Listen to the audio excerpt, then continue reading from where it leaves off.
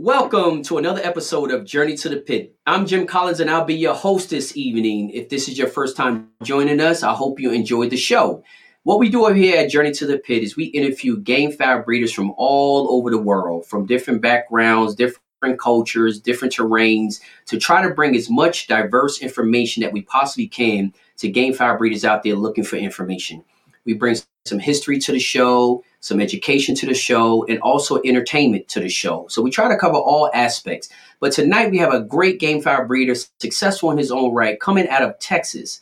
And he's going to be on tonight to share his journey, how he got into game fowl, the stuff that he does, how he started, and all the, good and bads of his journey. And hopefully that the special guests, all the guests out here tonight can take some of this information and at least apply it. And the stuff that they can't apply, listen, and I always say this, you don't pay for storage space in your brain. So you can never have too much information. So guys, I want to welcome. I see people already checking in right now.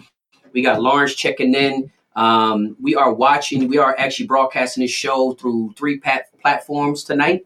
Tomorrow, the show will be on the podcast. Journey to the Pit podcast. We'll take the audio from the interview tonight. We'll upload it to the podcast. This way, anybody who's not able to watch it through YouTube, Facebook, or anything like that, they can go to Spotify or Apple Podcasts, Google Podcasts, wherever you get your podcast from, Anchor's Podcast, and you can listen to the whole interview on a podcast. So this way, you won't have to worry about the videos and stuff like that being shown. I see we got people checking in all over. What's up, Robert? Robert is checking in from Northern Ireland. Like I say, guys, this show is watched literally all over the world, and we bring game fowl breeders literally from all over the world. I think the best way to educate the game fowl community is to bring a diverse background of special guests from diverse environments, cultures, beliefs, systems, because there's many ways to accomplish the same thing. And the best way to find that out is to hear the answers from many different people. We got St. Augustine, Florida checking in. What's up, Carlos? We got Texas, Drake checking in from Texas. So guys, like we always say, we got Minnesota checking in. I'm trying to see tonight who's going to check in from the furthest. I know one of the episodes that we had somebody checking in from Alaska.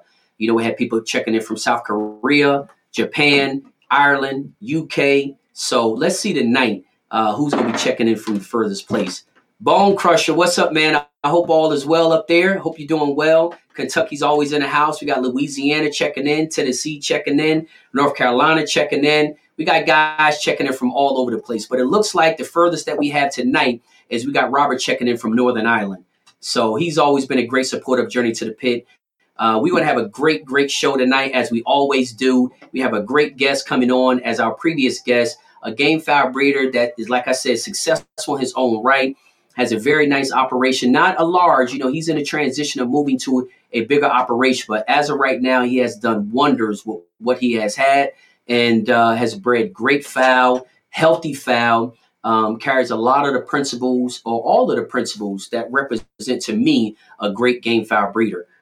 He's coming on tonight to share his information and his journey with us. And I'm pretty sure, as all these episodes, I'm pretty sure it's something that we'll all be able to take from it. So we're going to always start like we normally do, just kind of getting a little history and background of how he got into game fowl and, how his journey all started. And then Juan is going to walk us through his whole journey. And in a process of that, hopefully, like I said, guys, you'll be able to take something from it. It's been probably over a month since the last time we got Philippines. So I don't know. I think the Philippines look like we got somebody checking in from the Philippines, and that might be the furthest guest that we have watching the show tonight. Northern Ireland and the Philippines. Honestly, I don't know which one is further away, but both of them are pretty far. We got Kentucky checking in as always. Washington State, that's definitely a far place as well. But guys, we're going to go ahead and get this show. I'm just trying to read some of the comments. But we're going to go ahead and get this show started. But like I say, guys, if this is your first time checking in over here, what we do over here at Journey to the Pit is we interview game fowl breeders literally from all over the world, different types of backgrounds, different types of experiences, to hope to bring a very diverse perspective on this sport. So we got Johnny checking in, got Louisiana checking in, Texas checking in, Dallas, We got every Australia. I don't know. We got them checking in from pretty far tonight. We got them checking in from Tanzania, Australia. So we got Australia, the Philippines, and Northern Ireland. So guys, y'all can let me know which one is further away from the United States. So maybe we'll send y'all guys a special gift. But we got Arizona checking in. But guys, let me go ahead. I don't want to take up too much more of y'all time. Buffalo, New York. I don't want to take up too much more of y'all time. But I'm going to introduce our next guest. I have honestly been struggling to pronounce his last name. He has corrected me about 99 times on it, but I'm going to go ahead and give it a shot again. And I don't understand why I'm having such a difficult time. He don't have a difficult last name, but my tongue, you know what I mean? I don't have the Latin, it's not trained the Latino style all the way, you know, it's in between. So I'm in a transition. So I'm really trying to transition to train my tongue to have the accent, the Latino accent to it. Maybe I'm trying too hard. That might be what it is. I'm trying too hard. But guys, let me introduce our next guest, which is Juan Quintanilla. I know I'm not pronouncing that correctly because it don't even sound right. But I'm going to let our special guest come on and pronounce his own last name, and then we'll go ahead and get into the show. Guys, like I said, if you have any questions, post them in the comments section. We will not take all questions because, as y'all guys know, these interviews tend to stretch, you know, typically 2 hours. But Juan said that, you know, once he get a chance after the show or maybe tomorrow over the weekend or something, he will try to get in the message box and answer as many questions as he possibly can. But guys, y'all guys can reach out to him directly. But I greatly appreciate him coming onto the show, being willing to share his information from his past experiences and present with anybody out there, and hoping that it can help somebody. Hope he can help you avoid some mistakes. Hopefully he can help you correct some issue that you may have on a farm. And hopefully he can share some information that'll help you get to your goals, whatever that may be. So guys, help me welcome our special guest tonight, Mr. Juan Quintanilla. Hey, Juan, what's up, guy? Did I pronounce it correct or what?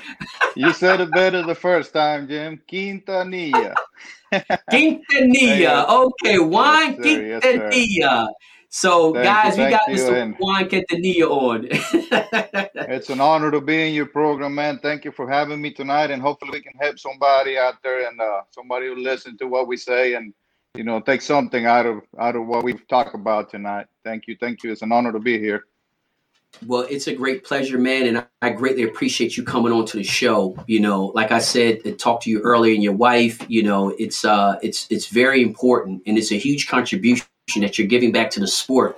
You know, sharing the information that you have. You know, I receive messages all the time about how much the Journey to the Pit interviews have helped people in different aspects of their program, made their next season better than their present season, you know, and stuff like that really make me keep on pushing to bring guys like yourself onto the show that's willing to share the information, you know, regardless of who listen or who don't listen. You're one of the guys that's coming on here and say, hey, listen, let me share what I have been through and hopefully it can help you. But before we get started, let me go ahead and say the disclaimer. All the information discussed in this interview is for historical, educational, and entertainment purposes only. None of this information is intended for any illegal purposes, and all opinions are respected of the individual. So, Mr. Juan, let's start by letting the audience know a little bit about you. You know, when did you get in game fowl? How old were you? And stuff like that. Let's start from there. Well, Jim, I'm a first generation.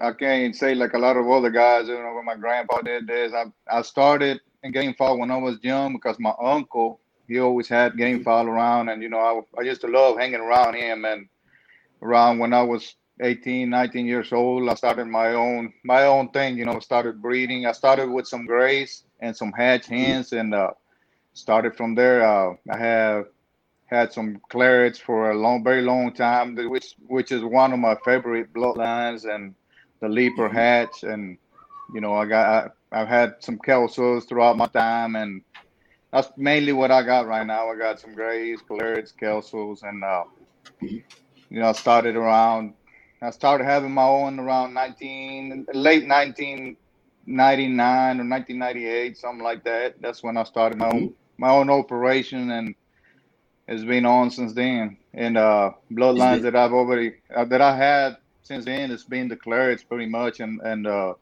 leapers, and I acquired some grays a few years ago, a couple of years ago. Again, not the same bloodline that I used to have, but we're trying them out, see what they bring out to the table. right. So tell me this, Juan. You said, and that's pretty cool. You said you started around 18, 19 years old, which is great because, like you say, many of the other previous guests, they are second generation, third generation, some of them even fourth generation. So what's really good is the fact that by you being first generation, you can appreciate so much of, how important shared information and shared knowledge is. So starting out, 18, 19 years old, when you first started your operation, how many bloodlines you said you started? Was it 3 or 4 different bloodlines? I had two. I had grays and hatches. That's what I started Okay. with. Yes, sir. And where did you get your grays from? And where did you get your hatches from? I got my grays. I got them from a guy here in Houston. He had some. I seen him, and I went and looked at his plays, and he had some pretty nice ones. I've always loved the green-legged grays, and kind of fell in love with one of them, and that's what I got it from. And another, I got an uncle that lives around here in Baytown as well, and that's where I got my hatches from. And them hatches have been with me for a while. He's got some great hatch blood, and I Hmm. had them since then. I had them Since for a then, that's while. right. Okay.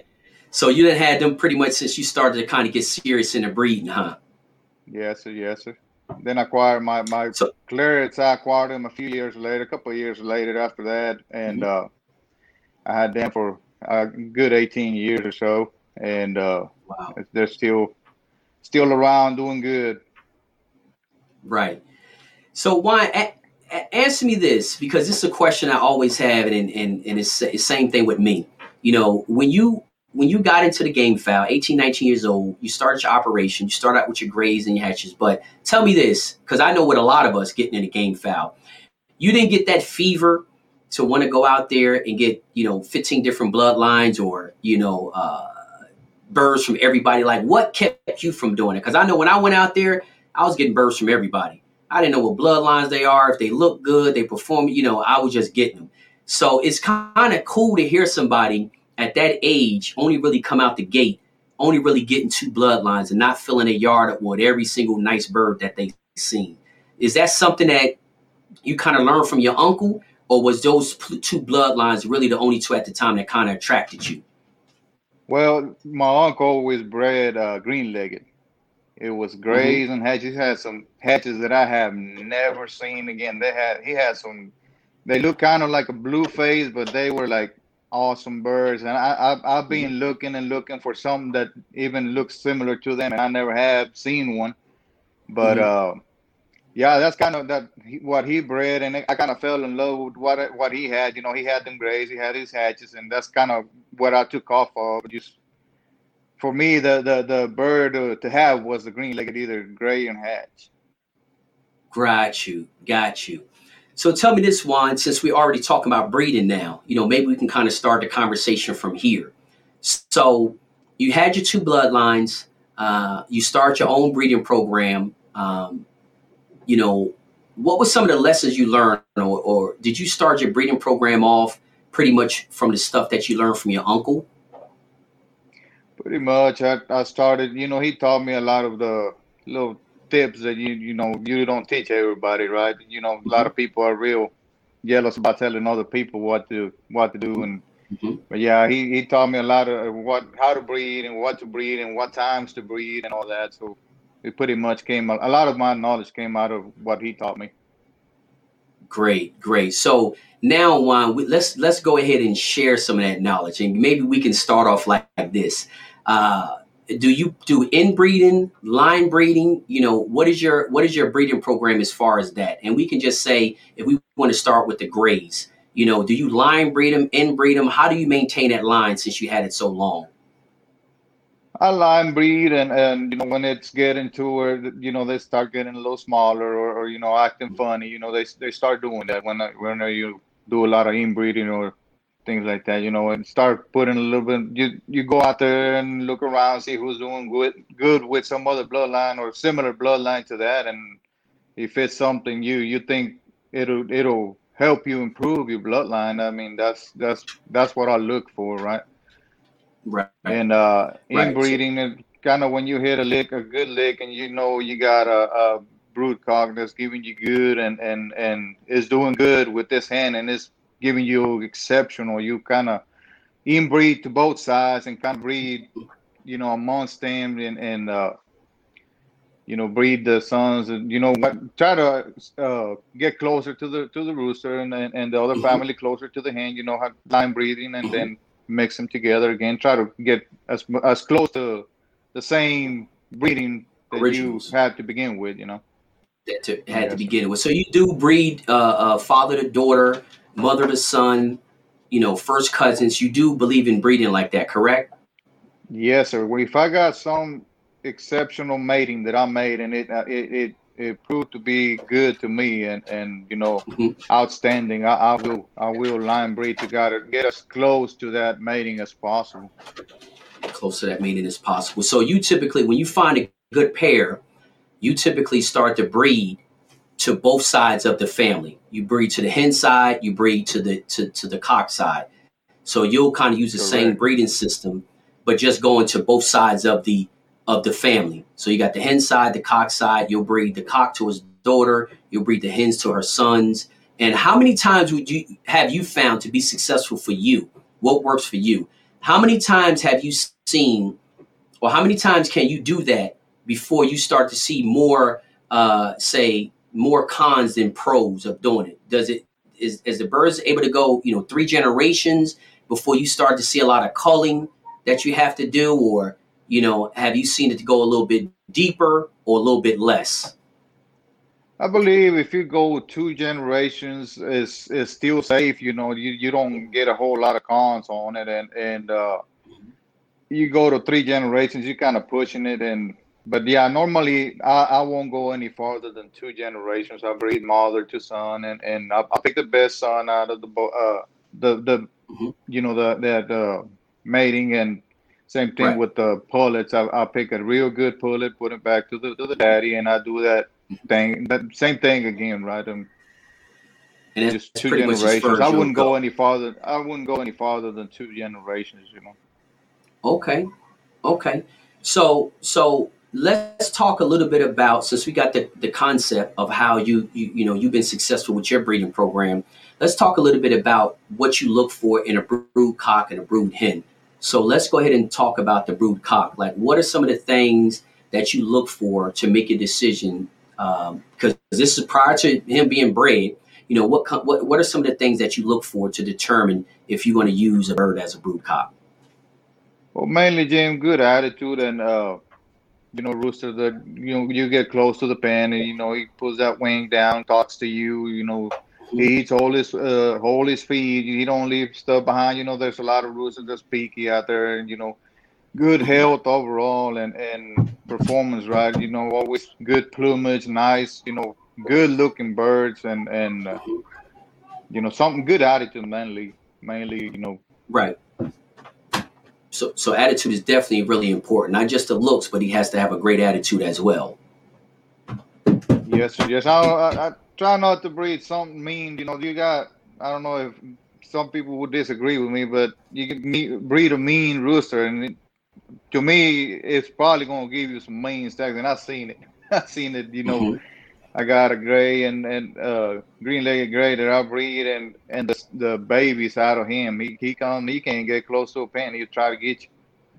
And I don't know if it gets Yeah. passed down to generation or passed down to the offspring, but I Right. seen it. So I try to get one with a good attitude, one that talks to you, cuts that Hmm. wing down on you.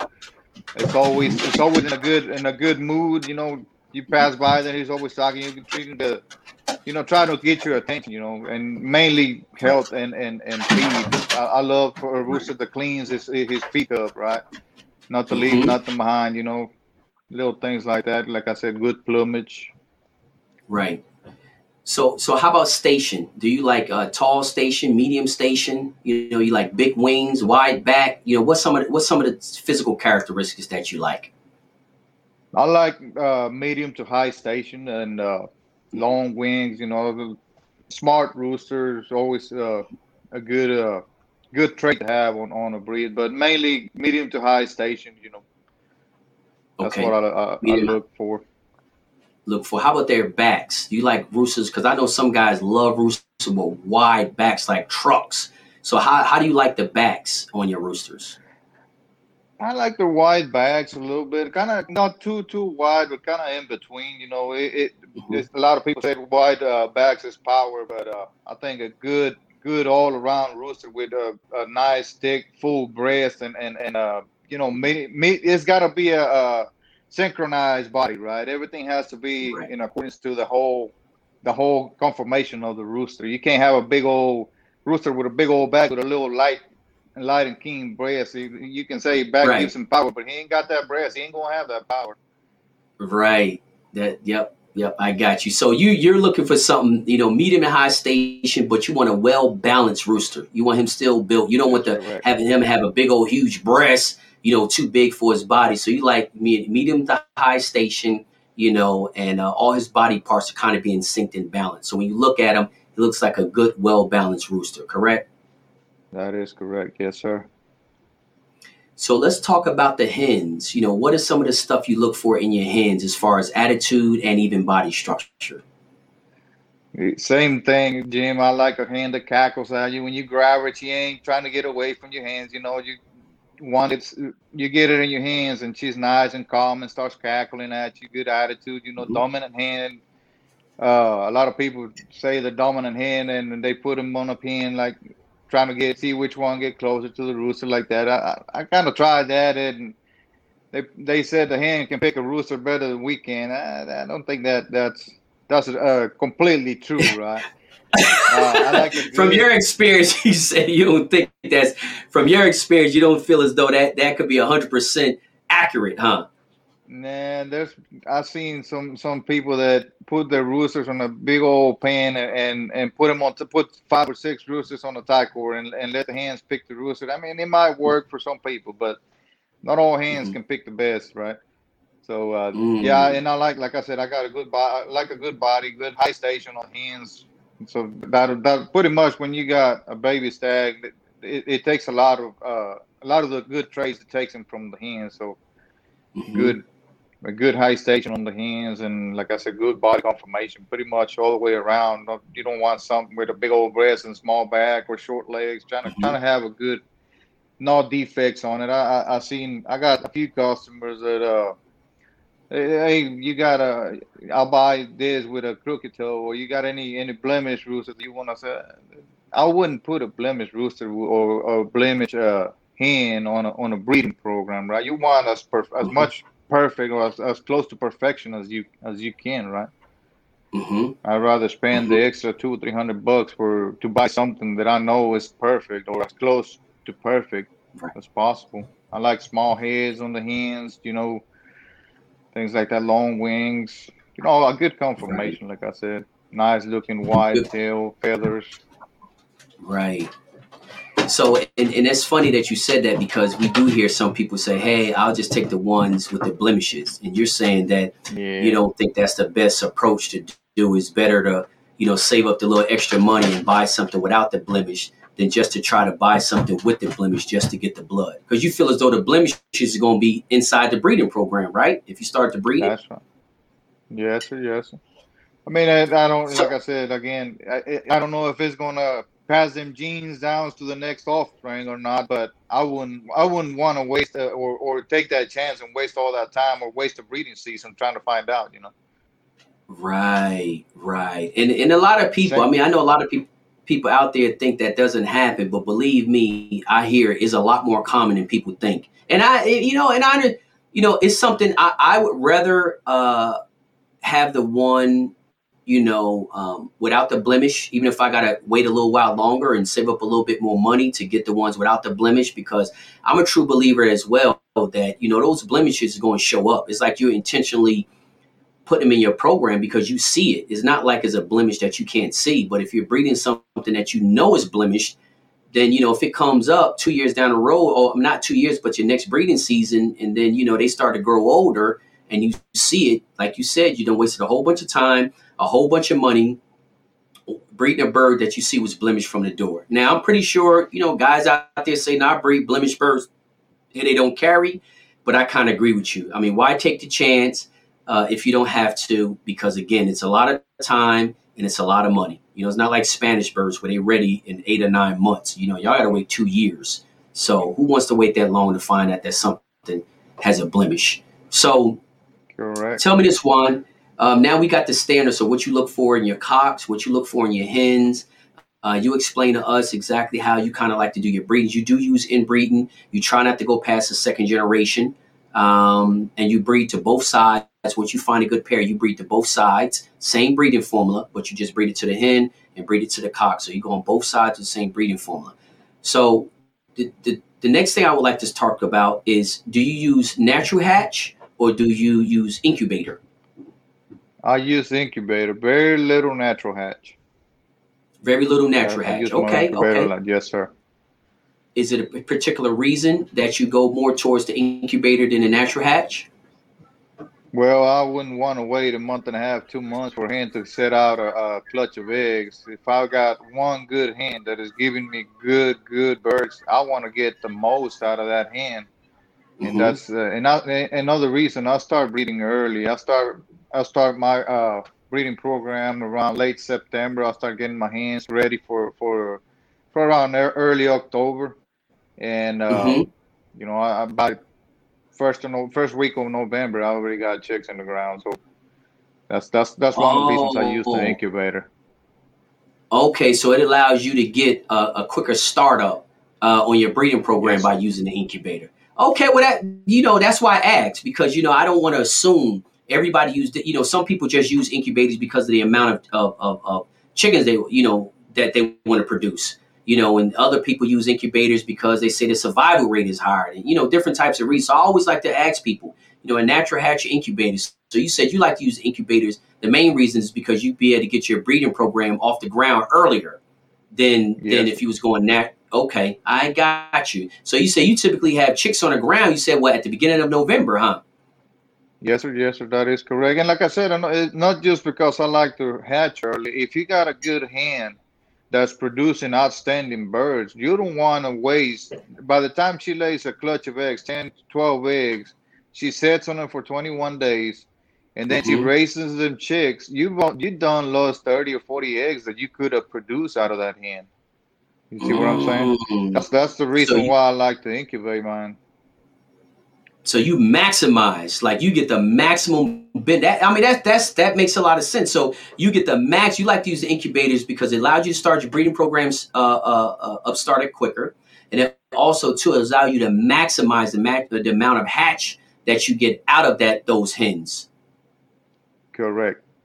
That is one of the main reasons, because I normally breed 30 hens, and now 30 to 35 hens, and that's it. That's all. That's my breeding program. 30, 35 hens, 6, 7 cocks, and I utilize them hens as much as I can. I'll raise anywhere from 700 to 900 birds out of them 35 hens. Wow. See, that's awesome. Okay, so guys, y'all heard it. That's kind of his formula.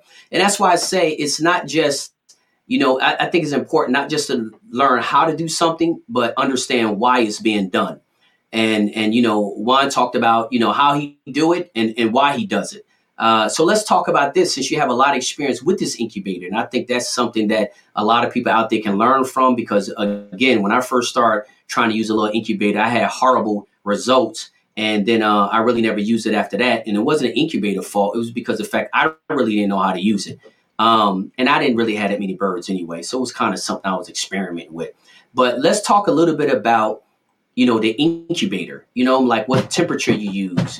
You also made some YouTube videos about that. So if you can kind of share what you have already shared with those YouTube videos on incubator, we would appreciate that. Well, a lot of the incubators nowadays they come preset with a temperature of 99.5 to Mm-hmm. 99.9, something like that, around that area, right? And Mm-hmm. like I said, most of them come preset. I use a JQF incubator, the Mm-hmm. Sportsman, and I use one incubator, and I just keep that thing busy for the whole breeding season. And Mm. I use distilled water on that incubator. That's worked real good for me.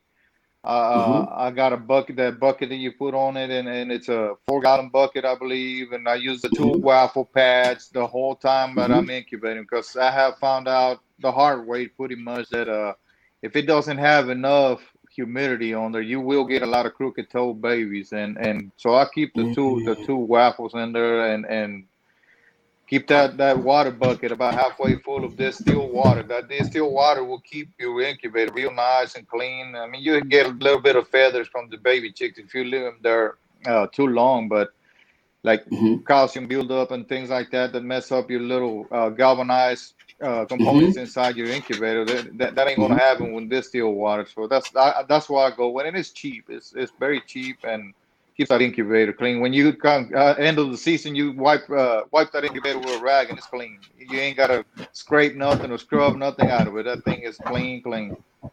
Wow, and that's something. So tell me this, Juan. Did you start off when you using incubators? Did you start off using distilled water, or did somebody turn you on to that? No, I like we're doing right now. I learned it from a video. I seen it, and before I used to boil the water, and it Mm-hmm. works. I mean, right? But you always got the minerals there. So I watched a video a long time ago, and I seen that somebody using this still water. So I started doing it, and it's a big difference. If you're not using it, and you will, try it out, and I guarantee you, you ain't never gonna use no regular water again. It makes a big difference. Wow. It does Wow, make a big wow, difference. wow, wow. You know what? That's the first time I have heard as far as, the positive effects. You said it keeps the humidity good, but the other thing that's really great, it keeps your incubator really clean. Um, Yes. and like you say, a lot of those hard minerals and stuff does have that build up on galvanized and stuff like that, and that's something that you don't have to deal with the distilled water. So, so it's really no special techniques besides the distilled water that you do using your incubator, is it, or is it some extra things that you do that makes your incubator system more effective? Well, I'll spray the eggs with I mix some of that Listerine Gold. I mix about Hmm. half of that with half of water, and I spray the eggs with it. Give it a little mist just to get bacteria or stuff that they might have on them. Spray them Hmm. down a little bit, 2 or 3 hours before I set them in there, and uh, and same thing with the little egg crates that go inside the incubator. Disinfect them, leave them a couple hours, let them dry out and then put them in there. It doesn't affect them at all. It's good for them, and you don't have that bacteria in there. A lot of the eggs go bad if they're a little bit Hmm. too old. They got bacteria, or they got mud on them, or whatever. A little bit of mud Right. that'll disinfect the eggs pretty good. And same thing with the little egg cases or egg crates. That's Got about you. it. So you make Other than that, go ahead, Jim. So while you make sure that your eggs are pretty clean and kind of, just like you say, you just missed it. You missed the eggs, but you try to make sure your eggs and your egg trays are clean before they go inside that incubator. That is correct. And same thing when it goes out at when I'm ready to put some eggs down on the hatcher, I'll spray when I get those eggs out of that crate, I'll spray it down and get it ready for the next use. And like I said, before I use it again, I'll spray it again 2 3 hours before I start putting any eggs in it and that's what I do. It, it's worked for me. Wow. Right. Right. So you said so tell me this, Juan. So you've been kind of using an incubator system like for years. Yeah, I kind of hands I always had bad luck with hatching with hens. They either get up or they hatch out of 10 eggs or 12 eggs, they'll hatch 3 or 4, and it's just for me, it's not feasible. I mean, you got one good hen, and you want to maximize the production out of her. I mean, anybody would. If you got something producing good, you don't want to take a chance of that hen getting up or something happening to them eggs, and they're very valuable thing. That's how you produce your Right. fowl. So you want to Right. produce the best you can out of her, and a lot of times them hens, especially like me, one other tip is I breed normally when I breed early, I breed the pullets Mm-hmm. first because they're the ones that they're in good feather. The hens will be molting about September, October. So I use my first breeders will be the pullets out of that year, right? Because they're fully feathered. And a lot of them pullets, man, they Oh, just a lot of them eat the eggs. A lot of them they don't know how to hatch eggs, and they waste 3 or 4 or 5 eggs out of the whole clutch, and that's just you're losing birds. That's one of the main right. reasons as well. Right. Okay. And another thing I just caught. So you said, you said with your breeding program, by you kickstarting it earlier, you usually use the pullets because they full feather. And like you said, the hens are molting or ending in molting or something like that. So you go ahead and you get the pullets and use them in your breeding program. So later on throughout the year, do you stop using the pullets and start breeding the hens, or do you run the pullets to the end of the breeding season and then next year breed those hens that you did not breed that year? No, Jim, I get the pullets breeding first. Like I said, I start them early October. I start getting them ready I mean late September. Start putting Mm-hmm. cocks over them on early October. Breed them all the way till around beginning of December, and then I start because I do my two-way breeding first, and then I start breeding my pure stuff around December. So around December I start using the hens and get the Okay. pure breed. Once they're fully molted, I'll start Fully around molted. early December to mid December. I'll start breeding the hens. They're about 90% out of the molt, so they good to go. And by then I Mm-hmm. already got them clean, lousy, warm, and everything, so they'll be ready to go by then. But early October is a little too soon for them hens to be breeding. They're still real deep into that molt. Mm-hmm.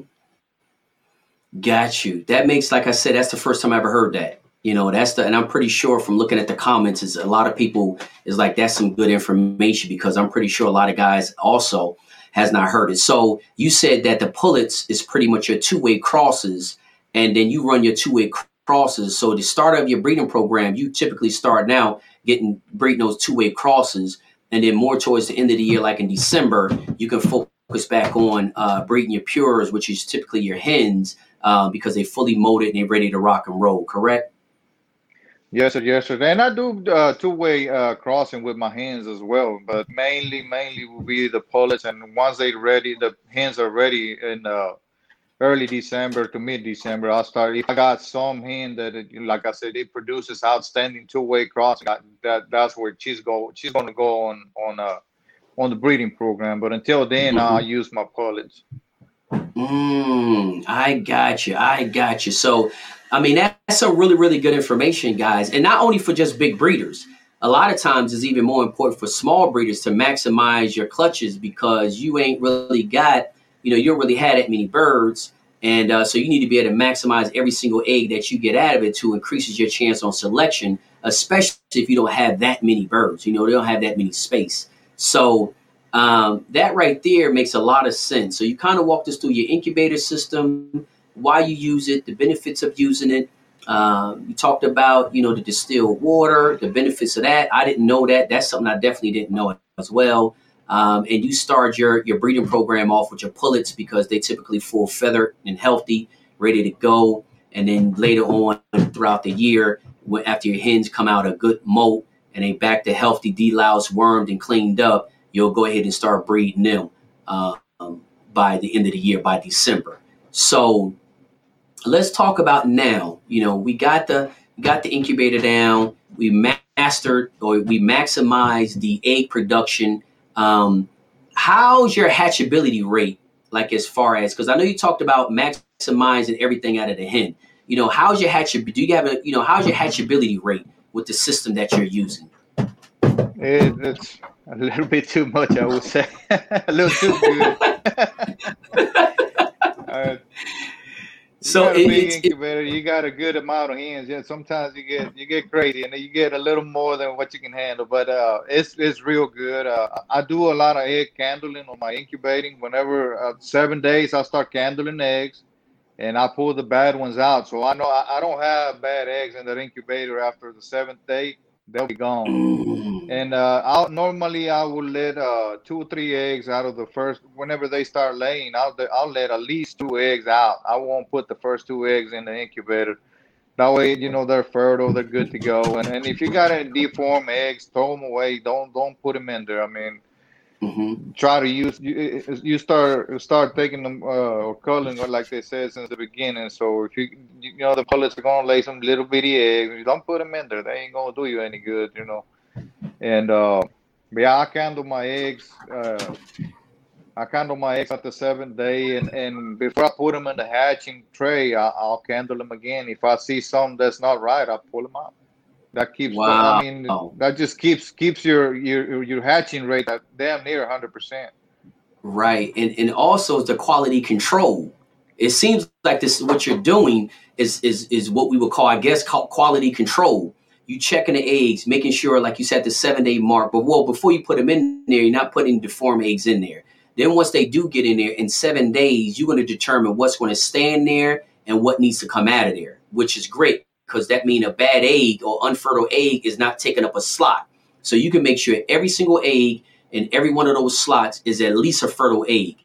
And then you said you go on. How far now do you start? Is that, after 7 days, you count your egg at 7 days. So how much longer do you start, or when is your next quality control thing that you do to kind of look for any kind of blemishes or It'll be defects? it'll be the 19th day before I put them in the hatcher. I'll just candlelight them. By then, I've already done the checking eggs, not putting deformed eggs in there, or like I said, not putting eggs that don't look right. Right, you can Right. tell. One hen, I got a hen that's laying real nice, looking big eggs, Hmm. and then suddenly she hatches one that's weird or smaller or whatever. I mean, Hmm. I know you want every bit of every egg that comes out of that hen, but it ain't gonna do you any good to put a deformed egg in there. So try to call them out, and like I said, the 19th day will be my next check. Like by then, I've already pulled out what I needed to pull out, and Hmm. I just check for live, signs of life. They're still the 19th day before I put them down on the hatcher tray. Hmm. If they're still alive, they're still moving, or if that egg is right, it's got to have that bubble on top, that air sac on top, and Hmm. you shouldn't be able to see a clear egg in there, or a dead embryo in there. So pull them out. Don't put them in a hatcher, because Hmm. one, it could pop on you, and it's gonna mess up your incubator pretty bad. I had eggs pop on the incubator before, and it's nasty to deal with it the rest of the season. And you can't do nothing about it because you can't put chemicals in the incubator no more. You That's cannot clean it. right. You might be able to scrape it down, but that smell is gonna be there the whole season because you ain't gonna be able to do nothing about it. No, you won't be able to clean it up. You don't want to put That, water that with bleach on it or nothing. You want that incubator. First of all, you want that thing to be closed as much as possible to keep that hmm. humidity in there. So you don't want to spend 15, 20 minutes cleaning your incubator because one of your eggs pop and it's nasty every time you open it, right? Right. So try to that kind of helps out too, keeping your incubator clean. Just if you see a bad egg, pop it out. It might hurt you for 5 months, the rest of the season if it's at the beginning of the season. That's And I had it right. happen So before. you had it happen. But well, it seems like, man, a lot of the success is determined not just by buying a good incubator and using distilled water. Is a lot of other stuff that comes with it, which is, I guess we can label it as quality control. Making sure that you're only putting quality eggs in there, making sure once they're in there, you're only leaving fertile eggs in there. And then, once you determine that all the eggs are fertile and the non-fertile eggs are out of there, then you still going back to check too to make sure at the 19th day there is no deformed eggs in there as well before you even put them in hatches. So you're doing your whole process of quality control throughout that whole process. And that's really is what's giving you that positive or very high hatchability rate, because you're doing quality control throughout the whole process. But That incubator, Jim, is just like a computer. If you ain't got the human factor behind it, it ain't gonna be able to perform. You got to do what you need to do to keep it working for you. That thing is working for you. You got to make sure, do the things that you have to do. You can't just throw the eggs in there and expect that thing to do everything for you. I mean, you will get some hatches, but it ain't gonna be what you want. If you got to be strict about it. You know what? It's I think that's exactly right, and I'm just going to use myself as an example. I didn't really know what to do, and I had a horrible hatch rate using an incubator. So like you said, it ain't just a piece of equipment. You have to also look at it ain't just a piece of equipment, it's the human factor behind it. And in my situation, the human that they had behind the incubator wasn't it. Like the incubator was good, but I didn't know what I was doing. So, but those are some really good things. I think a lot of people, again, if you're just getting into using an incubator, or if you have been using an incubator, those are some things to think about as far as, not just getting a good incubator, but using distilled water, making sure you put non-deformed eggs in there. I think it makes a lot of sense to count your eggs at 7 days, because why leave a non-fertile egg in there for 19 days or throughout the whole process? Like, oh, it just didn't hatch. Well, it probably never was going to hatch because it wasn't fertile when you put it in there. So a lot of that stuff makes a lot of sense, guys. And if you really pay attention to it, I think just follow those steps alone is going to increase your hatchability rate, due to the fact that you're not going to have eggs go through the whole process that should have never been in the incubator from the, well, I ain't gonna say from the beginning, but past the 7-day mark, put it that way. At 7 days, that embryo, you will see the embryo, you see the veins around the egg, and once you got that, it ain't gonna be completely formed, but once you got some action going on in there, you pretty much can determine that egg is doing right. But if you got one that's clear, right, that don't look like nothing has formed in there, pull it out. Pull it out, because if you don't, you're gonna regret it in the second or third week. Right. Well, that can save a lot of headache and save a lot of time. And then also too, you can make space for the eggs that's going to hatch versus the ones that never really had a chance. So we got the incubator thing pretty much down pat. I think those are all great points. A lot of them I never even, really had. I'm pretty sure other people out there do it, but, have never talked about.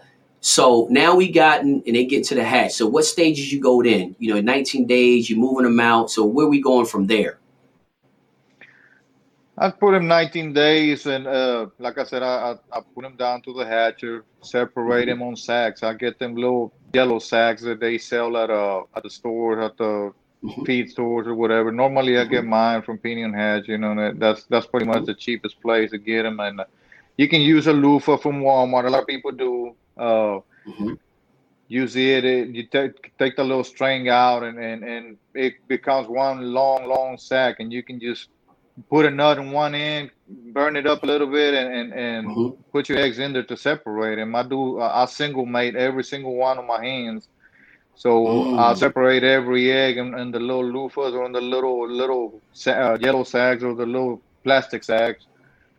And once I let them 23 days. Normally it would be 21 days. A lot of people leave them 21, 22 days. I leave them 23 days. They get a little bit stronger. They get all dried out. And if you got some stragglers that you put them, or they a little day behind or a few hours behind, they'll all be ready to come out of there. So I leave them about 23 days. Nothing's gonna happen to them. It ain't gotta be 21 days. And I know you got some that are born a little early, but they got enough food in that yolk of the egg, on that egg to sustain the chicks for a couple of days. So at the 23rd day, I get them out. I use totes, regular old plastic totes from Walmart or whatever you want to buy. Okay. And I use them. They're like 18-inch by 30 or something like that. And I put them a little red light. I always use red lights. I'll get one of those. You buy them online. They're 100 watt red bulbs. That's Okay. what I use. I put it on the corner of the box. That gives them enough room to get out of the way. If it's too hot, they've got 30 inches to move around. So Hmm. I put I put the chicks in there. I don't put no more than 25 chicks on one crate. That'll give them enough space until they're like 3 weeks old, 2 to 3 weeks old. Hmm. Normally I will leave them 2 weeks unless I'm running out of room. But normally I will leave them 2 weeks in the plastic tote, and then I move them to a wired pen. Uh, Clean water. I don't like putting. Well, go ahead. No, I was going to ask you what type of bedding that you use in there. I use a to begin with. I get it's masking paper. You get it Okay. from Lowe's or Home Depot. It's masking paper. It's real thin. It's got a little bit of a waxy coat to it. Uh, it's real durable, and that's what I use the first few days. I want to say 3 or 4 days. I use that masking paper. Painters use it all the time. That's what it's used Right. for. And I use that the first 3 or 4 days, and then I go to wood shavings, like pine shavings, the big flakes. I go to Okay. that after the fourth day or fifth day, and it works pretty good for me. And you don't have to change it all the time. The paper, the first 3 or 4 days, if you got 20 or 30 chicks in there, 25 chicks on there, you will have to change it every day. And but the Hmm. bedding on the wood shavings, 3 or 4 days, and 20 chicks, they'll be fine when they're little, right? When as they grow older, well, you're gonna probably have to change it every other day or every day. Got you. Got you. So you go to the pine shavings after that. Okay. All right. So you can go ahead and continue on. I didn't mean, I just wanted to go ahead and get that little extra bit in there as well because I knew that was going to be a question like what kind of bedding does he use? So you get to that point, you got 25 chicks in there. So you said you leave them in there how long? No more than 3 weeks, and then I Hmm. move it to. I got some wire pins or box pins that got it's a 2 level. I don't know if I, if anybody has seen some of my videos, they'll see them out there. It's a 2 level pin. It's got a wire bottom of it. It's probably about a foot and a half tall. Hmm. Uh, they're 4 foot wide, or 4 foot. The width is 4 foot by 2 foot. So Okay. what I do is I put a one of those dog crate plastic bottoms. I put it at the bottom of it, and it stays clean. They'll poop through the wire, and that poop will fall on that plastic bottom Trey. underneath the pin. Yeah, on the plastic tray. I put a piece of the same masking paper. I put it on the tray. That way I don't have a messy, stinky tray all the time. All I gotta do is pull the tray out, put a new one in there, put a clean one in there, and take the paper out of that one, and throw it in the trash bag, and it stays clean most of the time. Now that sometimes it gets in the edges of the pen and this and that, but it stays, for the most part, it stays pretty clean in there. You ain't got chicks staying on poop or nothing like that. And the Right. reason I Right. do that, Right. because So. I don't like to medicate my chicks at the beginning of their life. I don't do Mhm. any medication until the 8th week, and all I do is I vaccinate with the pox vaccine, and that's all I do to Mhm. my chicks. I don't do anything else because we do get a lot of chicken pox, and in the past I lost 30 or 40 to to the chicken pox, and I didn't lose them to the chicken pox. What happened is they got to be blinkers, so or one eye. They lost an eye just because of the chicken pox, and Right. well, a lot of them chicks got damaged like that, and that's why I try to. That's mainly vaccine to the. I do the vaccine for chicken pox, and that's about it. Once I put them in the ground, I'd like to put them around 8 weeks. I'll Mhm. start, turning them loose in the woods out there. I put them in a little box where they can get in at night with a red light. So they're used to the red light, so they see that red light in the evening, they're gonna come to it.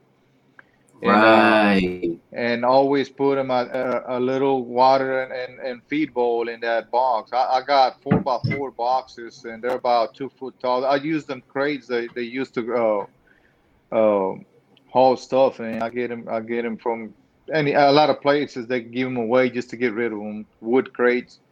Right. Just put a tin roof on it, and throw a light in the corner. Put you a little feeder and a small feeder, small water. That way, if they get hungry, they get thirsty at night, they'll got somewhere to go. They used to eat in 24 hours a day, so for the first 8 weeks of their Right. life. So you want to keep that water and that feed around them for a while longer until they get used to being, asleep at night.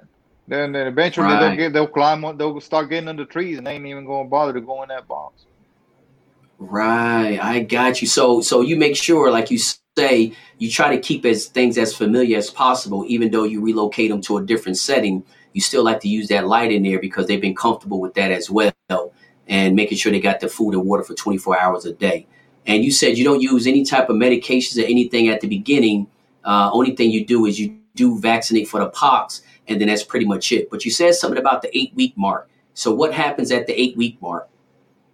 Around 8 weeks, I start treating for coccidiosis. Not treating, but preventing. Once or Hmm. twice, or 1 or 2 days a week, I put a little bit of chlorine in the water. Just a few. I'd use about 1.5 cc's to not a gallon, but a liter of water, or Hmm. half a gallon of water, something like Hmm. that, just to as a preventative, because you're letting them out in the woods, and it's where we're at. It rains. It rains a lot, so Right. they're gonna get in the mud, and they're gonna drink that muddy water, and when they eat, they're gonna eat that little stuff that can affect their health, right? So Hmm. I do give them once or twice a week. I'll give them a little bit, or either that, or if you would like to buy the medicated feed, Hmm. that you can use that as well. It works pretty good. I mean, you can use either that or the Coriad. It works either one of them works pretty good.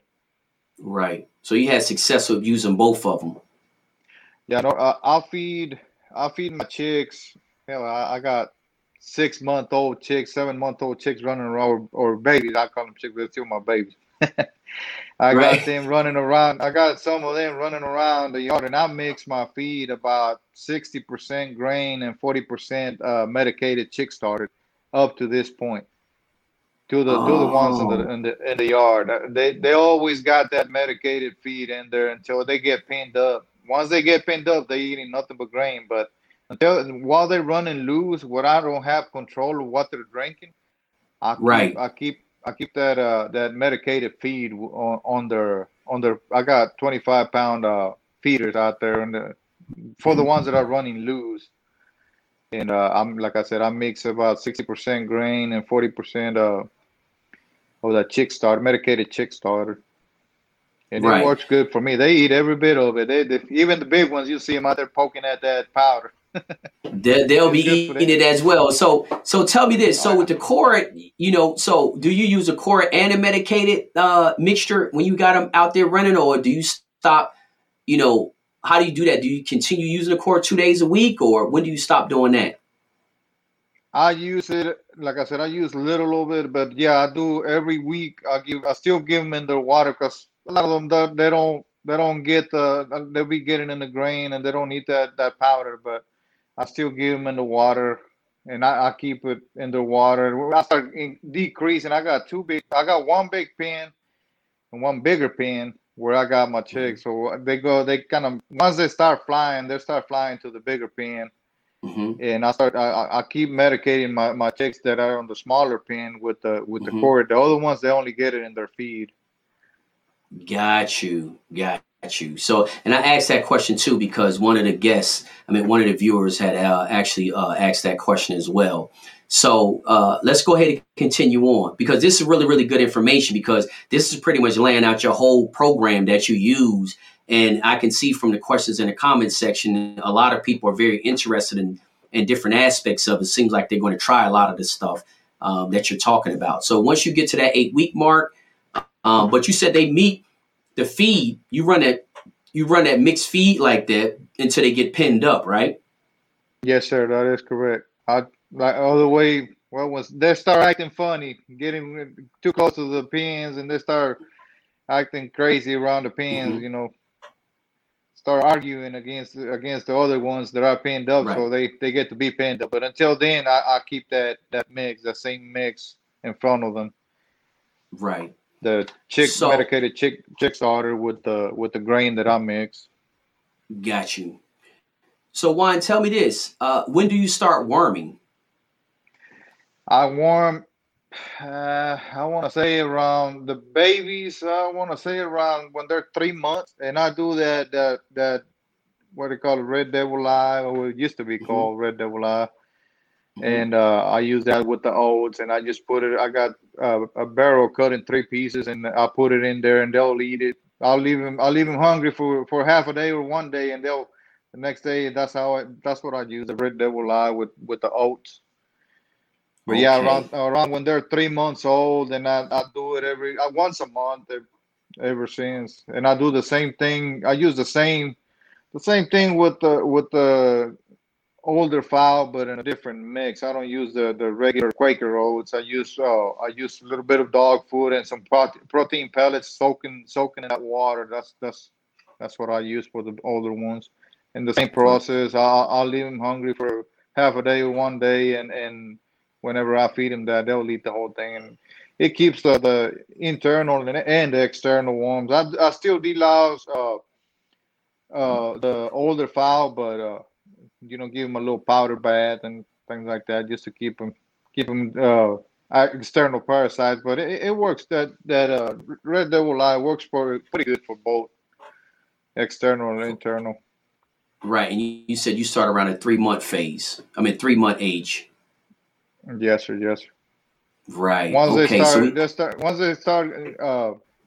I put them out and I leave them out about a month, like I said, and they start eating greens and eating worms and crickets and Hmm. wild berries. I got millions of wild berries out there in my place, and it's Right. and in a month they'll clean out the whole fence line.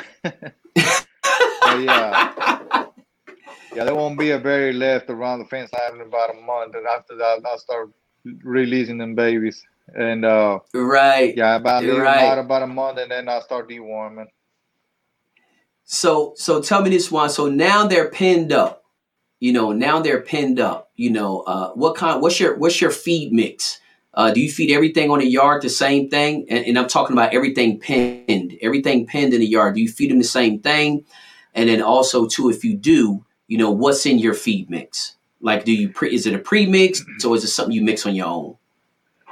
It is a premix, but yeah, I kind of mix it myself. It's Hmm. I mix Blue Bonnet and other conditioner and other mixes. I buy one that's made by Nutrina. It's called Hypro Scratch Greens.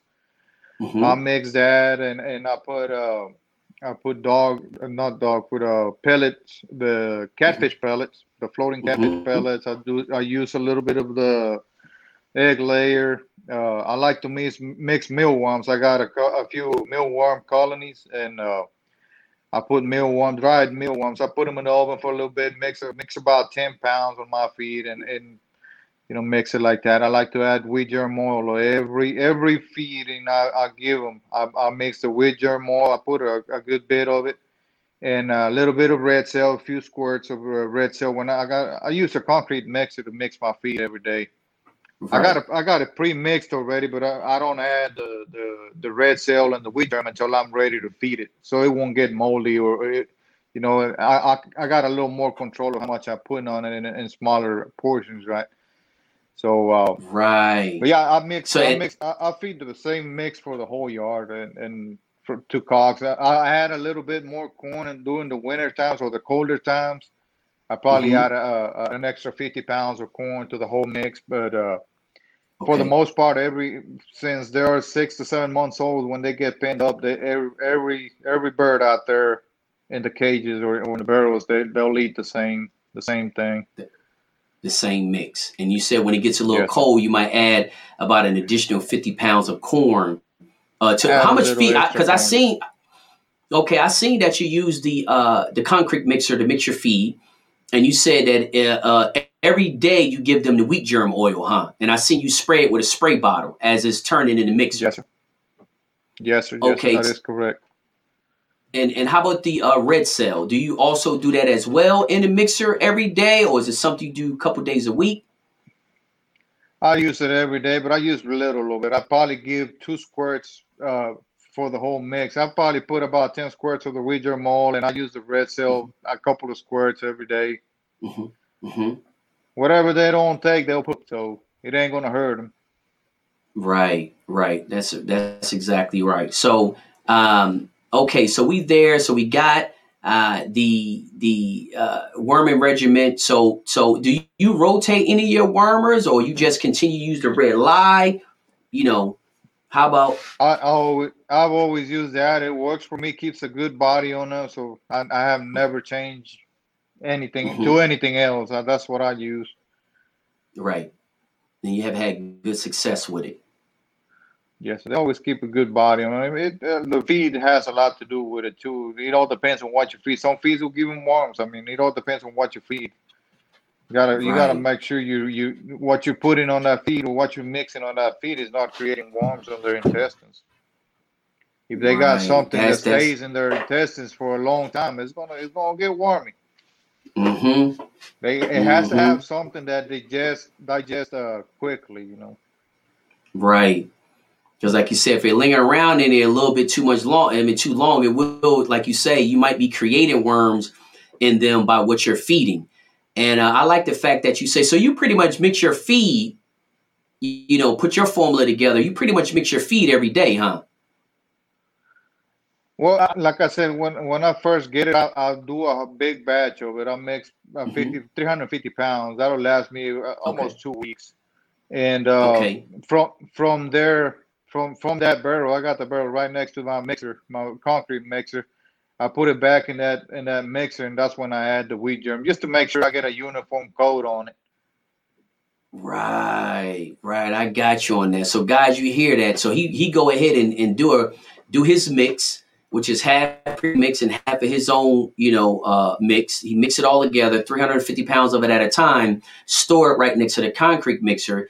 And then what he applies the wheat germ oil and the red cell to while it's in the mixer, he's only putting in the mixer what he needs for that day.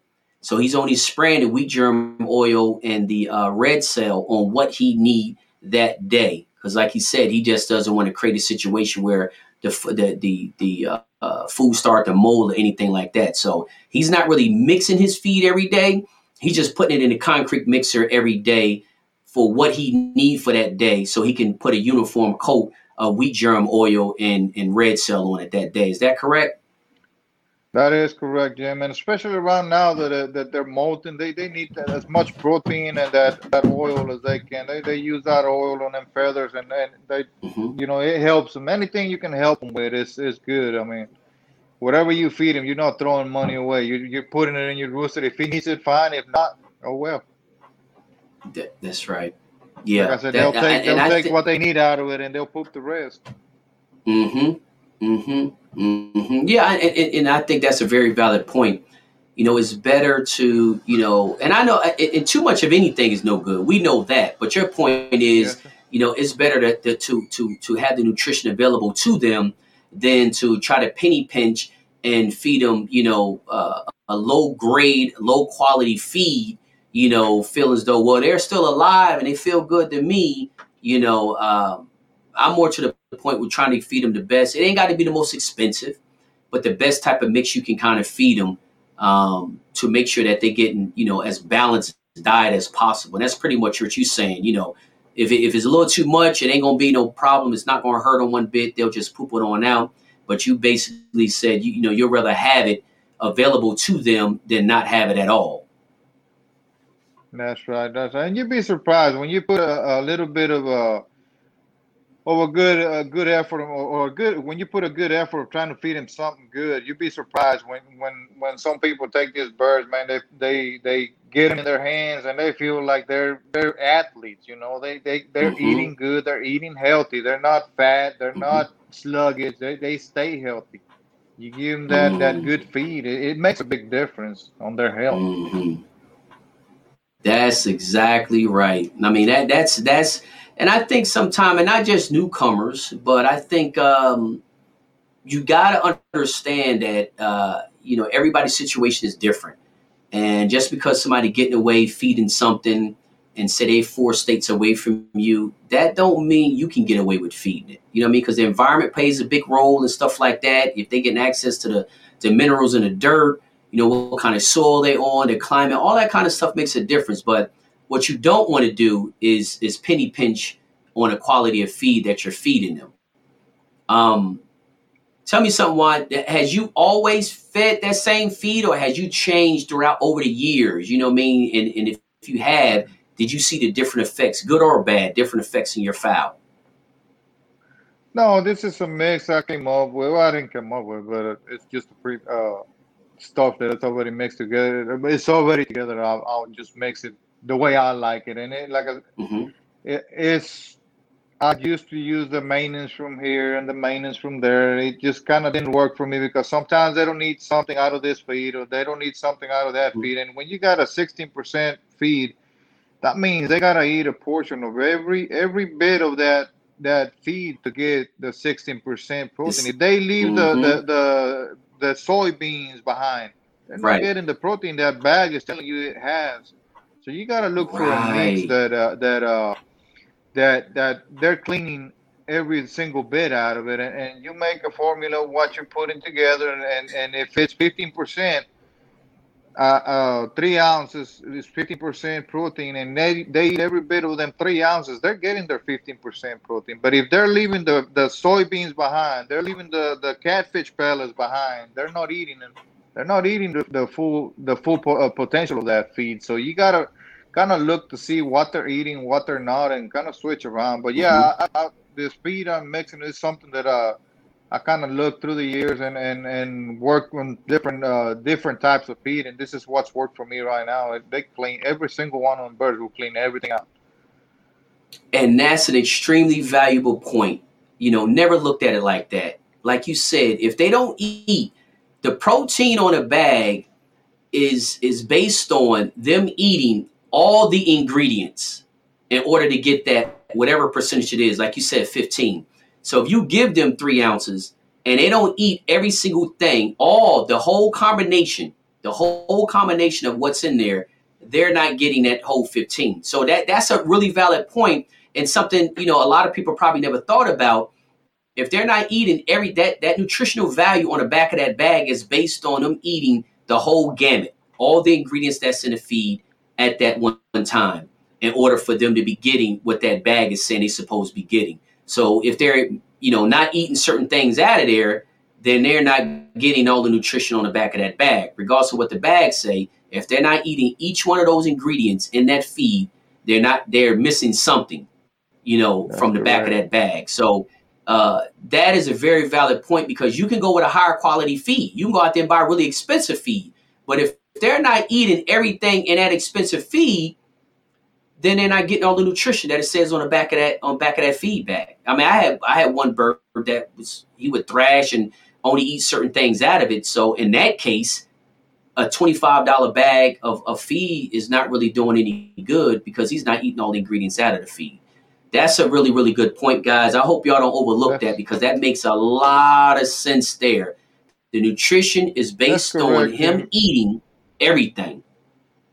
You can put soybeans on a $10 bag of scratch, and it goes from 10% to 15% if you put enough soybeans Mm-hmm. in there. But it ain't gonna do you any good if they don't eat them soybeans. Guess if they don't eat them Mm-hmm. soybeans, guess what they're eating? They're eating nothing but scratch. That's So exactly right. That's exactly right. That makes a lot of sense. So, guys, I mean, don't overlook that. It might seem small, but it makes all the sense in the world. So it's not about just how, even the quality. It could be very high quality, but if they're not eating all of it, they're still not gaining the total benefit of that feed, regardless of how expensive it is, how clean it is, anything like that, how good the ingredients are. Bottom line is, you got to find something good, but also find something that they will totally eat. Not just good, but they have to totally eat everything inside that feed. So, man, that's some really good information there, because again, I know that's overlooked a lot. So tell me this. So you got your feed mix you kind of came up with over the years. You don't just focus on just a good quality feed, but you also focus on a feed that's very palatable to the bird, and they're going to eat all of it. Um, you like to, coat your feed with the wheat germ oil And the red cell, every day, you mix it in a concrete mixer and feed it that day. You only apply the wheat germ oil and the red cell per day because you want to be able to control the fact that you don't want the food to get molded, and you want a uniform coating on the feed. So now we got the feed. The stags are going good. You only worm with the red lye. You don't worm with anything else. You said you worm about once a month with the red lye. Is it once a month, every That's other month? that's correct. Once a month. Every first, second, or third of the month, that's when I do my warming. That way I won't forget. A lot of people do it every 21 days or something like that, but a lot of times you go past it. So just to be on the spot, I do it every month on the first of the month, first or second of the month. That Mm. way, you know. And even if I Because forget, my boy won't let me forget. no, that's right. That's good to have a little reinforcement on the yard. You know what I mean? Because you got a lot of stuff going on. It's good to have somebody there, even as a young man growing up and understanding. He's catching a lot of stuff that you may overlook because you got a lot of things that you have to be worried about. Chicks and stags and pens and working and all kinds of stuff. So, you got your stags in a pen. Tell me this. Is there anything that you change? Like, how do you get through the molt? Is there anything that you change in the feed, the care, anything that you change to get your birds through the molt? Not really, Jim. I add like I said, this time I do the red cell a little more. I spray 2 or 3 sprays. I do a lot of the wheat germ and around the molting months. I spray a Mm-hmm. little more than I would normally will during the month. But other than that, I mean, clean water. Mm-hmm. I do add what you call it, vinegar, the apple cider vinegar to my water every time we change it. We don't have water to all our yard. We have to carry it from the house back, and I carry it on a UTV. I put our waters on a 55-gallon barrel, and that Mm-hmm. way I can do my mix or whatever I want to put in that water. So if we have to take 2 or 3 barrels at a time, one at a time. I mean 2 or 3 barrels back there, but I have control of what I put in my water, and I do like to add the apple cider vinegar all the time. And that's another thing I add to it, and keeping the water Oh, clean. okay. Okay, so you do add the apple cider vinegar to your water, huh? Yes, sir. Do they get it every day or a couple days a week? No, they get it every day. They get. I got well water, so it gets green quick. It don't have them bleach and the chemicals, whatever chemicals they put to keep it clean 3 or 4 or 5 days. Mm-hmm. So Mm-hmm. uh, I put a little bit the apple cider vinegar. Let's say I put a third of a gallon in a 55-gallon drum, and every single one of them gets it the whole time. Every time we change waters, that's what we do. It keeps the water clean of 2 or 3 days, and then we'll change it again. But yeah, well, water don't last clean very long. It gets algae real quick. Right, right. No, that's exactly right. Well water's real hard. Yeah, it is. And like you say, it doesn't have the chemicals and stuff because I don't think a lot of people know that the water coming out the sink. And depending on where you live at, sometimes I lived in a place where you can almost smell the chlorine when you first Yes. turn a faucet on. You can smell it. So yeah, it is. That water's staying like that because it does have chemicals in it. But have you ever lived in a place where your birds had city water, or have you always lived in a place where you only had well water with your birds? Well water. Yeah, well water. Oh, always was. So did you always use the apple cider vinegar? I have most of the time. Sometimes I used to use copper sulfate every like once a month. But I watched a video a long time ago that there was this lady had some regular egg laying chickens, and I seen her put pennies in her water, and Mm, you can get pre 1942 pennies. They're pretty much pure copper. If you get a small piece of copper, that'll work. But why not hmm put pennies in the water? That helps out keep the bacteria out as well. It'll be like copper sulfate. It's the same thing. The pennies made out of copper, so throw a couple pennies in hmm the water, and they're cheap. You get like 500 pennies, pre 1942 pennies, and you can get them in eBay or whatever. You get like 500 pennies for $16-17, and you put a couple of them on each water cup. Just don't forget they're in there, because you have a yard full of pennies. And would it be bad? You're out there mowing. You're out there mowing, and those little pennies turn into bullets out there, flying through. Yeah, those little pennies. Yeah. That's exactly right. So yeah, you gotta be careful if you're gonna have a lot of pennies out there, especially when you mowing out there. But yeah, I didn't know that until the other day. It was a post in the Journey to the Pit 362 group. Ferdy from California posted in there about some water, and that conversation kind of started. So I actually made a post about the same thing. I never had heard about putting the pennies inside the water. But when I posted that topic, it seemed like a lot of people had heard about it and had different, explanations. One guy said it affects the pH, and other ones saying it kind of, cuts the ability for the algae to grow inside the water. How do you feel about that? How do you feel about algae in water? Just your personal opinion, nobody else's. How do you feel about the algae in the water?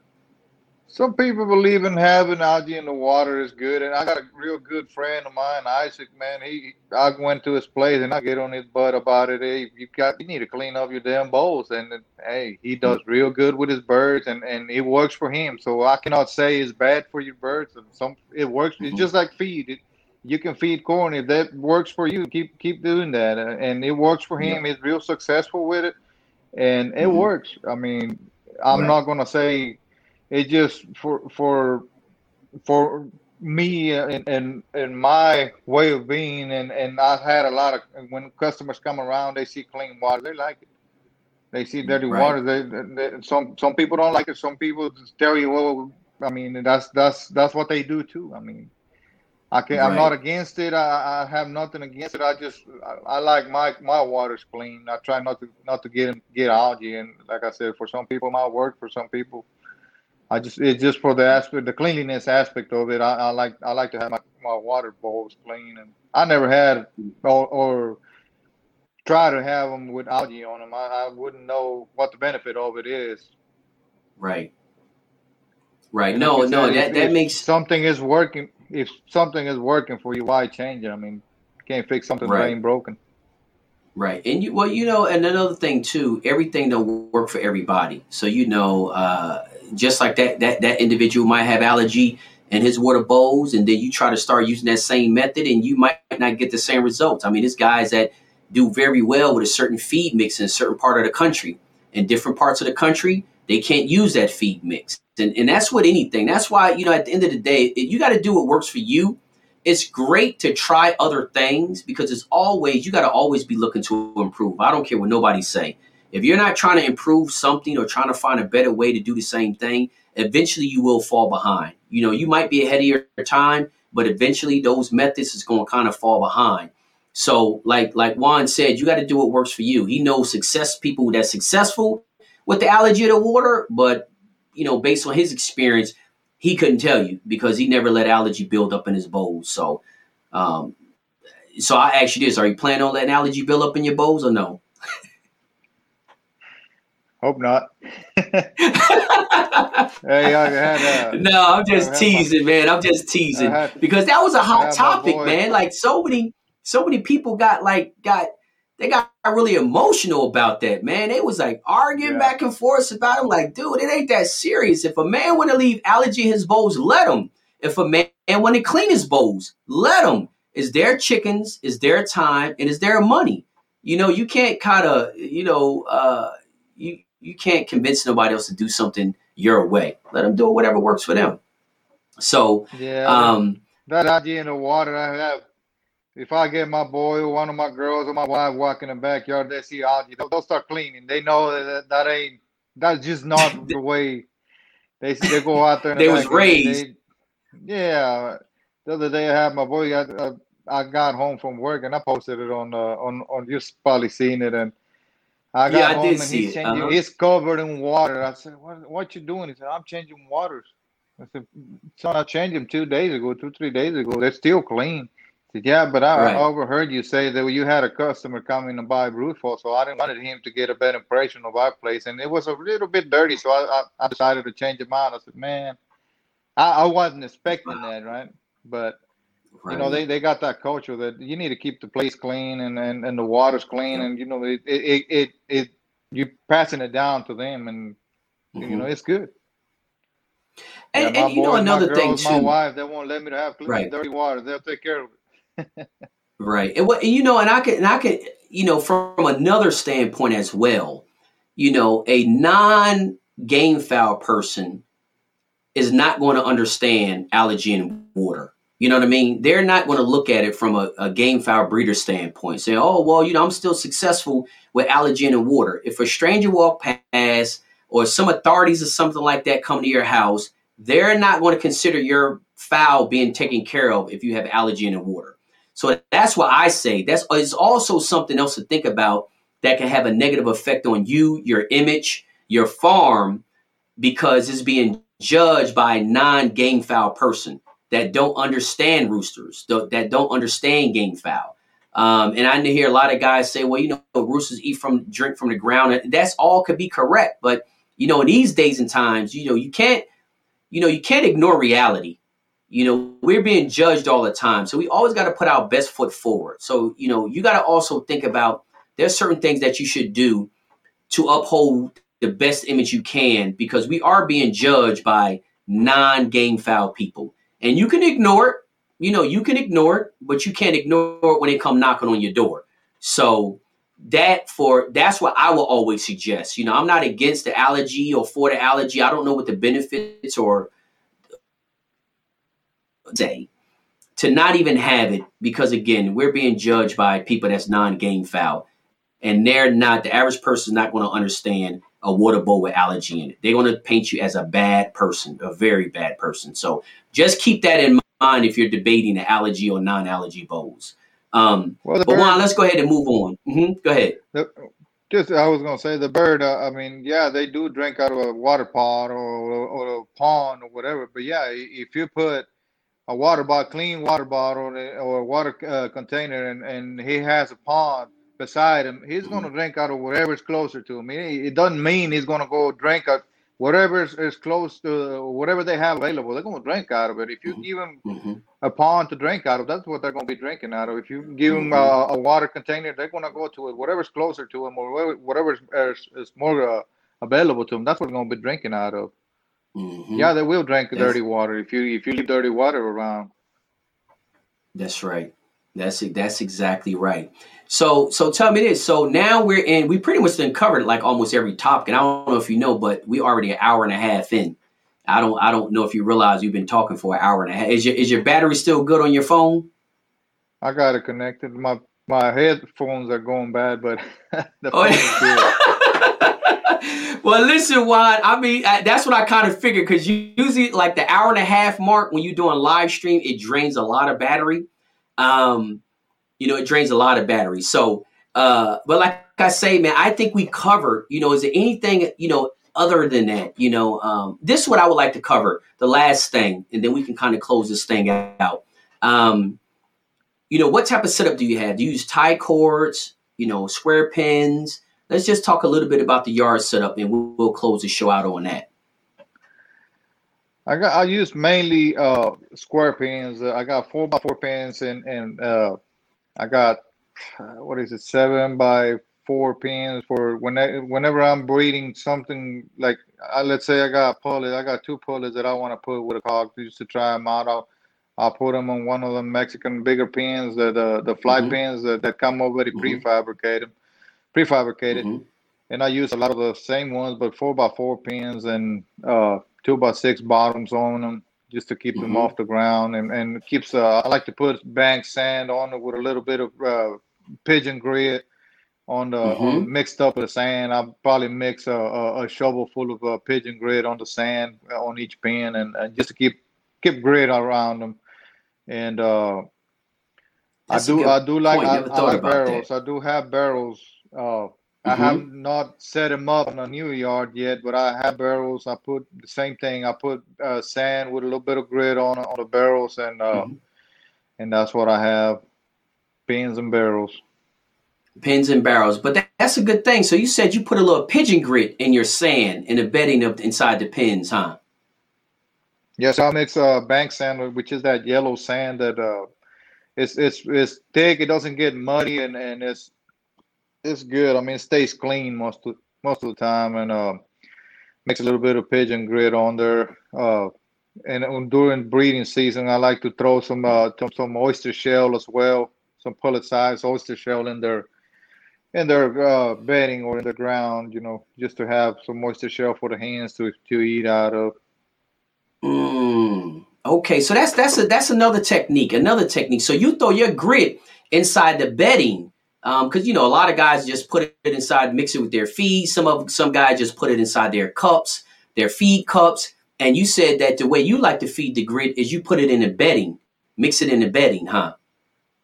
Yes, sir. Yes, sir. I do. I do. The hens will be scratching and looking, so if they need it, it's there, Bella. You can mix it in their feed. I mean, a lot of people do it that way. But I like to put it in the bedding in the sand. Whenever I first put a good clean sand on there, I throw a shovel full of red grit or the pigeon grit on there, and Mm-hmm. it lasts a long time. And they'll scratch it around, move it around, peck Mm-hmm. whatever they need out of it. Mm-hmm. Like I said, whenever breeding season starts, I like to put a half a shovel of oyster shell and have it in their bed. And when they scratch around, they'll find the little pellets of or the little deals of oyster shell in there, and they'll have some extra calcium in there to help them out whenever they Right. start laying eggs. Right. And then One it can other stay in there thing longer. is too, Mm-hmm. because I'm sorry. Another thing is No, go ahead. you can mix whenever breeding season come around, and not just breeding season. You get in them pens, and whenever you first move them around, they got nice clean grass, and they eat the grass out, and they step on it, and it wears out, and they wear out every single bit out of the edge of the pens. Mix a little bit of that Right. alfalfa powder in their mix. That's one other thing why I like to have I mix a little bit with a little bit of wheat germ. I sometimes throw a Mm-hmm. handful of alfalfa that compounded or compressed alfalfa they sell on that's already powdered. Throw a little bit Mm-hmm. of alfalfa in there, and it gives them a little bit of green to add to their Mm-hmm. meat mix. Whenever they're lacking the greens around their pens. A lot of people don't have. It's not feasible for them to move the pens around to fresh grass and put a little bit of Right. alfalfa grass or alfalfa hay in there, and that gives them a little bit of green to eat out of. Right. Right. No, that's great information, and especially with that grit thing. I never even thought about that, throwing a grit. I know in Puerto Rico, a lot of the birds are kept with sand, beach sand, but we use beach sand. And in the beach sand, there's a lot of shells inside that beach sand, and you'll constantly see the birds, scratching in that beach sand, and that's exactly what they're picking up. All the little chips of shells and stuff like that from the beach. Because you got an opportunity to take the river sand or the beach sand. They always say, no, use the beach sand, and it goes back to what you just said. You throw that pigeon grit and oyster shells inside the bedding itself, and they get to scratch around and eat it as they need it. So that makes a lot of sense. But Juan, it's been great. We're at an hour and almost 40 minutes. And like you said, your headphones are about to die. We want to thank you very much, man, for coming on the show and sharing the information. It was a ton of great information, a lot of new stuff that I never heard about, with the incubators, the grid, how you do your worming, you don't change it. It's a lot of stuff, from a different perspective that never thought about. And I know it's a lot of people that's watching that have watched other shows. And I'm pretty sure they have not heard some of the stuff that you talked about tonight. So again, we thank you so much for coming on the show tonight, sharing your information. We would love to have you back on the show. You dropped a lot of great jewels, cranking up the incubator, maximizing, your hatch rate by using quality control. I mean, that's a ton of great information in this interview. And again, that's why it's so important to bring breeders from all over the place, from different backgrounds and stuff, because a lot of the questions I ask you, I asked everybody else. But like we talked about last night, the answers are always different. So, it just shows you can accomplish the same thing, but there's many different ways to accomplish it. And you just need to pick the method, the concept, or system that fits you. You talked about the well water. That's the reason why I use the apple cider vinegar. It's a lot of great information in here that I know there's a lot of guys out there on well water. I know a lot of guys who don't use this distilled water in the incubator. They just like, oh, just pour some water in there. I seen it. So now we know why and what the positive effects of using that distilled water is. So again, man, like I say, you dropped a lot of jewels tonight. We greatly appreciate you coming on the show and sharing this information. We'll like for you to come on the show at a later date. I was going to say further date, but at a later date, man. But thank you very, very much, man, for coming on and sharing your information with us. Is there any last words you kind of want to close out with? Just thank you for the opportunity. It was an honor to be in your show, Jim.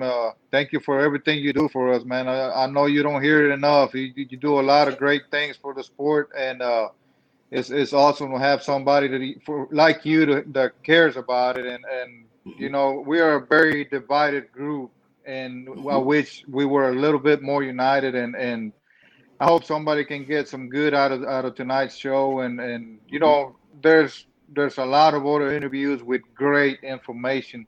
Take whatever you can out of each one of them interviews, and for the beginners, I mean, you go, you spend the time and watch these interviews and get what you like best or what you think is more feasible for you out of each one of them. You don't have to follow somebody's steps right to the T, right?